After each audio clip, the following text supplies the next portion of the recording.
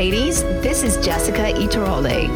And I'm Barbara Saunders Livingston. And we want to welcome you to the Seeking Holy podcast. A podcast for women seeking Christ in a challenging world. As you listen, we hope you'll be encouraged to open God's Word, to seek Him, and strengthen your abiding relationship with Christ. Whether you find yourself with plenty of time or not enough time, pour yourself a cup of coffee, grab your Bible, and join us for Seeking Holy. Barbara, you've blessed us in these episodes, and you've blessed myself working with you to get these produced. Thank you for your willingness and attention to share your story with us.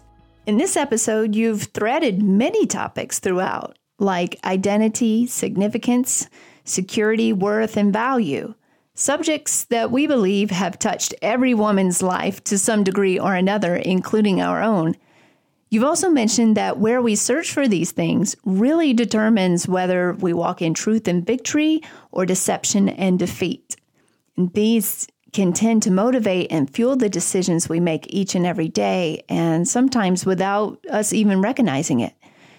So now that you've shared parts of your story with us so generously, I know that there are some items you want to address. Yeah, thanks, Jess. So there's been a lot of talk, especially in the past few years, of not replacing, sharing our testimonies with sharing the actual gospel message. And so, I would like to be very clear that it's not the sharing of our testimony, my story, which is God's power for salvation, but it is the sharing and the communication and the proclamation of the gospel that God has ordained as the vehicle by which the Holy Spirit uses to draw and convict, convince, and ultimately convert people unto salvation. It may seem a bit elementary, but our nation and denominations as a whole seem to have drifted maybe far from sharing a clear gospel as the main priority and ultimate power by which we are saved. So if you hear me say nothing else on this episode, or really the entirety of this podcast for that matter, please hear me when I say this. There is no word or truth, no story or testimony more important and of greater value, or which is more anointed, powerful, containing life-changing potential than the gospel of Jesus Christ. God has opened so many doors over the past 20 years for me to share my story, and He doesn't seem to have changed His mind in that regard. And we are certainly called to be His witnesses, and that without a doubt involves in part sharing the saving difference, believing the gospel, being transformed by Jesus and following Him has made and is making in our lives. Big Daddy Weave, you may have heard of them, released a song about 4 years ago titled My Story. And in that song it says, "To tell you my story is to tell of Him." And also within the lyrics, it mentions an old hymn, quote, "This is my story, this is my song, praising my Savior all the day long." So I believe, there is a time and a place for both the gospel and our stories. Just as the people whose stories throughout the page of the Old Testament point ultimately to Jesus, the coming Messiah and King, and then the New Testament folks, pointing to the one who came and is the perfect Lamb of God. He was crucified, resurrected, and ascended. And as His people, we now not only speak of all that, but pointing to the second coming of Christ. And make no mistake, Jesus Christ is the hero of all history and certainly the hero of my story. Jesus is Savior, Lord, and King of my life. Paul says, "I'm not ashamed of the gospel because it is God's power for salvation to everyone who believes, first to the Jew, then to the Gentile." And so I would be amiss if I didn't at least share the main themes of the gospel as I've been graciously allowed this platform for a season. Now, each one of these themes could be, extensively and theologically expounded upon for hours and hours, even days and days. And we could never, even if we tried, exhaust the richness and depths of the genius of God's beautiful plan and work of redemption of mankind. I like what one well-known preacher and missionary said, and I quote, each generation of Christians is a steward of the gospel message, and through the power of the Holy Spirit, God calls upon us to guard this treasure that has been entrusted to us. I also love and often share the short account of D.L. Moody, who was an international evangelist of great renown back in the 19th century, and who is named in this scenario, and it goes like this. A woman once approached the great evangelist D.L. Moody to air a grievance. The woman said to him, "Mr. Moody, I don't like the way you do evangelism." "Well, ma'am, let me ask you, how do you do it?" Moody asked. She replied, "I don't." And Moody responded, "Well, I like my way of doing it better than your way of not doing it." So it seems to hold true sometimes that the loudest, cruelest critics are the ones often sitting on the sidelines, so to speak, and not sharing at all. All God's children are called to share the gospel, men and women alike. The gospel isn't just the intro or the side hustle to be tacked on to a clever presentation. It really is the message. It's the message of our salvation, hope, and progress of sanctification, and the source which instigates and fuels the very purpose for our being. Another gospel preacher said this: "One truly born again of the Holy Spirit does not receive the gospel as an addition to his previous life, but in exchange for it. To receive one is to lose the other." I'm reminded of Matthew chapter 16, verse 24 and 25. Then Jesus said to his disciples, "If anyone wants to come with me, he must deny himself, take up his cross, and follow me. Or whoever wants to save his life will lose it. But whoever loses his life because of me will find it." You see, Christ is the very source and sustenance. He becomes our life. Some look at those who live in such a way and call them radicals and fanatics or even freaks. But knowing Christ, being a follower of him, is an exclusive, all-inclusive, surrendered life, a sold-out life. We're not going to suffice in one podcast every jot and tittle of every powerful point which can be made about every aspect of this gospel. And frankly, I'm simply a disciple. I'm a follower, a learner of Christ, a student of his word. So I will, though, while fully relying on the Holy Spirit, do my best and try. And so, what is this gospel? There's 4 essential themes which make up the very core of the gospel message. First, the justice of God. You see, God is a just judge. He has already judged sin, and there is a judgment still coming. Well, he will separate those who are his from those who refuse to repent and believe the gospel. We will all appear before the judgment seat of Christ. The Bible talks about either bema or a great white throne. Prophesied back in Isaiah 53 is how God was going to punish and propitiate sin. The sentence fell on Christ. Verse 4 there, it says, "Struck down by God and afflicted, he was pierced because of our transgressions, crushed because of our iniquities. Punishment for our peace was on him." Verse 10, "Yet the Lord was pleased to crush him severely. My righteous servant will justify many. He will carry their iniquities. Therefore I will give him the many as a portion, and he will receive the mighty spoil, because he submitted himself to death and was counted among the rebels. Yet he bore the sin of many and interceded for the rebels." That's us. That's me, the rebels, the sinners. And that's our Jesus, who God, the righteous judge, was pleased to crush him on our behalf. In Romans 1:18, it says, "For God's wrath is revealed from heaven against all godlessness and unrighteousness of people who by their unrighteousness suppress the truth."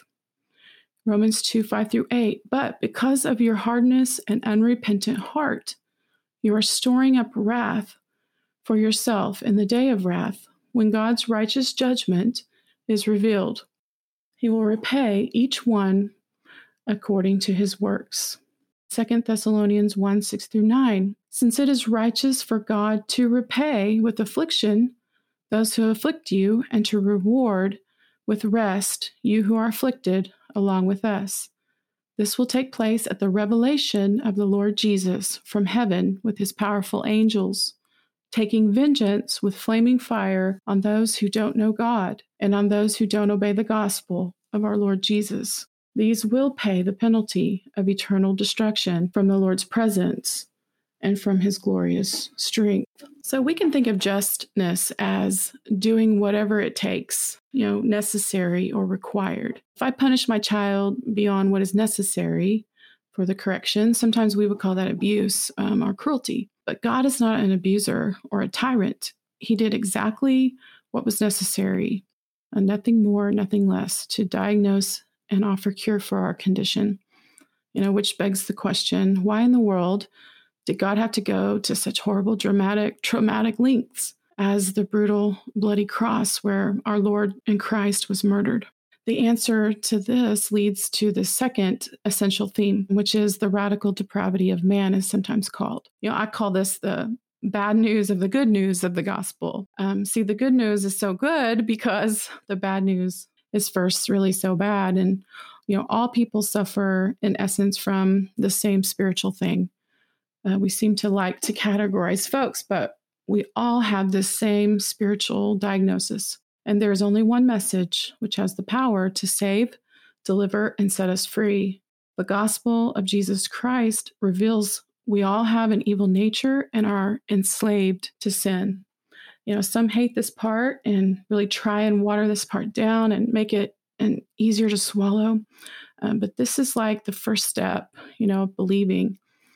Thank God the good news doesn't end here, however. Romans 3:23 says, "For all have sinned and fall short of the glory of God."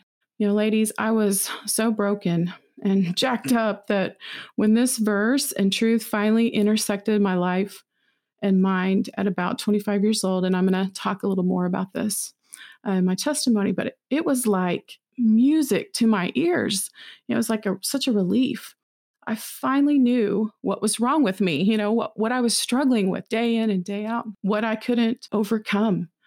And that everyone, not just me, everyone alive that had lived and that will ever live is in the same boat. We're all in the same spiritual boat called sin. Colossians 2:13 tells us that we aren't just broken, but we're dead. And it says spiritually here that, and when you were dead in trespasses and in the uncircumcision of your flesh. And Ephesians 5:8 tells us that we aren't only dead, but we were darkness.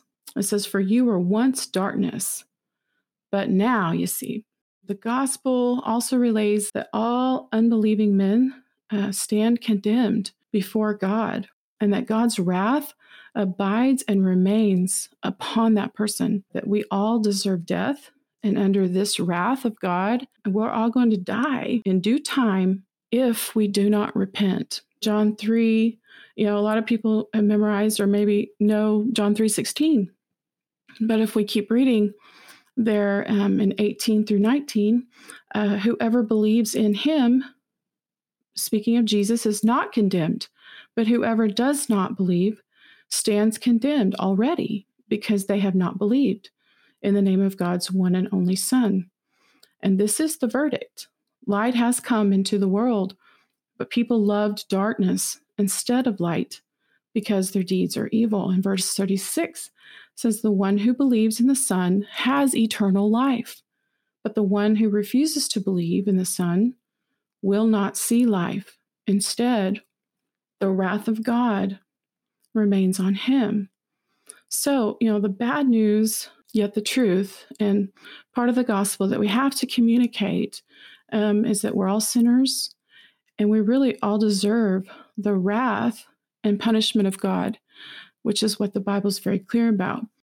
The third essential theme, which can fall under the nature of true conversion and the biblical basis for assurance. And the Bible defines this with several terms you may have heard. They're kind of big words: regeneration, sanctification, justification, and eventual glorification.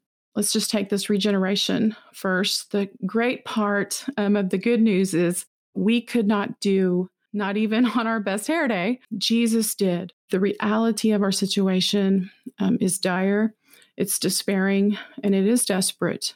We cannot save ourselves. We cannot change our sinful nature with a behavior modification program. And there's plenty of those out there.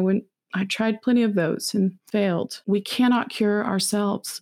We cannot find peace and reconciliation with God apart from Christ Jesus and his finished work.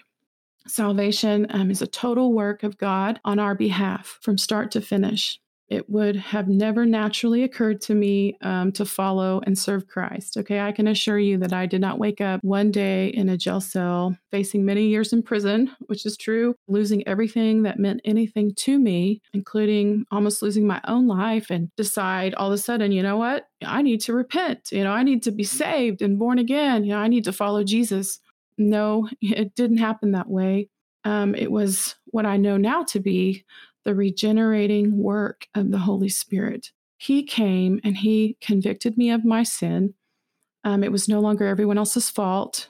It was me and God, and he convicted me that I was a sinner. He convinced me of my need for a Savior who was revealed at that time as Jesus Christ. And ultimately, he converted me, unto this salvation and this rebirth and this new life that I now stand and enjoy. Titus 3:5 says, he saved us, not by works of righteousness that we had done, but according to his mercy, through the washing of, there's that word, regeneration and renewal by the Holy Spirit. So I've heard it said, I believe it was maybe Jonathan Edwards, you contribute nothing to your salvation except the sin that made it necessary. And I can certainly attest to this. The gospel of Jesus Christ calls us to repent of our sins, meaning to turn away from them, to forsake them, to leave them altogether, and believe. Believe what? We believe the gospel. He promises those who repent, believe, and obey the call will receive a gift, the Holy Spirit, to live in them, to be sealed by the Holy Spirit as a down payment for what's to come, as well as he's a comforter and a counselor. He's the Spirit of truth right now, and they will have eternal life. On to this next word, justification. Hebrews 9:22, according to the law, almost everything is purified with blood, and without the shedding of blood, there is no forgiveness. So the cross is essential, is considered this culminating work of God, which his wrath was satisfied. So on the cross, Jesus, our spotless, perfect Lamb of God, drank the full cup of wrath and died in our place. His death and resurrection serves as an atoning sacrifice, a propitiation for our sins. Jesus was crucified, buried, and raised on the third day, according to the scriptures. Christ became sin for us so that in him we might become the righteousness of God through him. And that's 2 Corinthians 5:21. Romans 4:25 says he was delivered up for our trespasses and raised for our justification. Romans 5:16 through 18. And the gift is not like the one man's sin. This is talking about Adam, because from one sin came the judgment, resulting in condemnation. But from many trespasses came the gift, resulting in, there it is, justification. 17, since by the one man's trespass death reigned through that one man, how much more will those who receive the overflow of grace and the gift of righteousness reign in life through the one man, Jesus Christ? So then, as through one trespass there is condemnation for everyone, so also through one righteous act there is life-giving justification for everyone. And so we've addressed regeneration, justification, and now I'm going to talk a little bit about sanctification. So true conversion, salvation produces a genuine repentance, and ongoing sanctification will ensue. I know we talked a little bit about this in the first episode, but 1 Thessalonians 4:3 says, for this is God's will, your sanctification. So it's the process of becoming more and more holy, like Christ in our thoughts, motives, our conduct. Proof, so to speak, of true conversion is this ongoing growth in holiness, remaining in Him, and producing good fruit. So also part of sanctification is discipleship. Sincere and costly, even sometimes, discipleship always accompanies genuine conversion, requiring radical demands on those who follow Jesus. The Bible mentions such as hating everyone and anything else in life in comparison to allegiance to Him, including one's own life. Talks about denying self, coming out of the world and being separate from the lusts, indulgences, and idols, considering ourselves dead to sin, not looking for excuses to remain in it. Endurance through tribulations, persecutions, and various sufferings are just some of what would be evidence the Bible talks about of true conversion. Profession of faith alone is not sufficient. One's life must bear the fruit of repentance and the Holy Spirit in increasing measure. And so finally, the gospel warns about future judgment and really the terrors of hell and permanent separation from anything loving and of God. Jesus spoke more than any other prophet or apostle about a great day of judgment that's coming when all will be separated as sheep from goats. Many, even a multitude, will hear, "Depart from me, you cursed, into everlasting fire, prepared for the devil and his angels." This week, our pastor preached a verse from Luke chapter 12, verse 4 through 5. It says, "And I say to you, my friends, don't fear those who kill the body, and after that can do nothing more. But I will show you the one to fear. Fear him who has the authority to throw people into hell after death. Yes, I say to you, this is the one to fear." You've probably heard it said, so true, God will not be mocked. The scriptures encourage us to examine ourselves, and this is a great time to do that. Attending and being a member of a church is awesome. It's not wrong. However, simply going to church has never saved anyone. We become a child of God and a member of the family of God at this true conversion that I'm talking about. It's not, you've heard the argument, once saved, always saved. There's quite an issue with that. It's not once saved, always. It's if truly saved, if truly converted by the Holy Spirit, always saved. One must be born again, by belief in the gospel, evidenced by the fruit of repentance. If you're listening today and the Holy Spirit, while I'm presenting the gospel, is convicting you and convincing you of your sin and need of a Savior, I would invite you to respond with believing Him, receive Him, leave for good your life of sin, repent, follow and serve Him for the rest of your life. Amen. So all these essentials, the justice of God, the radical depravity of man, the nature of true conversion, and the biblical basis for assurance, including the future judgment, can be presented and formatted simply or as theologically precise and detailed as one desires. But to some degree, they all should be referred to or touched on in sharing the good news, the gospel of Jesus Christ. A lot of prayer, work, and effort goes into this podcast. And while our goal is not to exalt ourselves or even to become widely known, we can always use help to aid us in covering our cost. We created this podcast to encourage women to open their Bibles and rediscover the great Lord. It's our first ambition to faithfully seek, follow, and obey the Lord in every step, and it's under His authority we recognize the responsibility of good and faithful stewardship. We purposefully do not have an advertising or sponsorship program. The advertising you hear on this podcast are resources we personally use and want to advocate for. Every one of them have been prayerfully chosen, and we do not charge to promote them. Occasionally, we'll share a product we're using and get a small commission. However, still, we will only vet a product that we can truly say we recommend. So while we've not created this podcast to make money, we understand that one may want to bless us with a financial gift. This is truly a blessing for us as it takes a lot to keep this program running. If you'd like to donate, please visit seekingholy.fm and click on the heart in the upper right-hand corner. We appreciate your contribution. And once again, we're glad to have you with us. Tune in tomorrow as we wrap up this series with a special Q&A session. We'll see you then.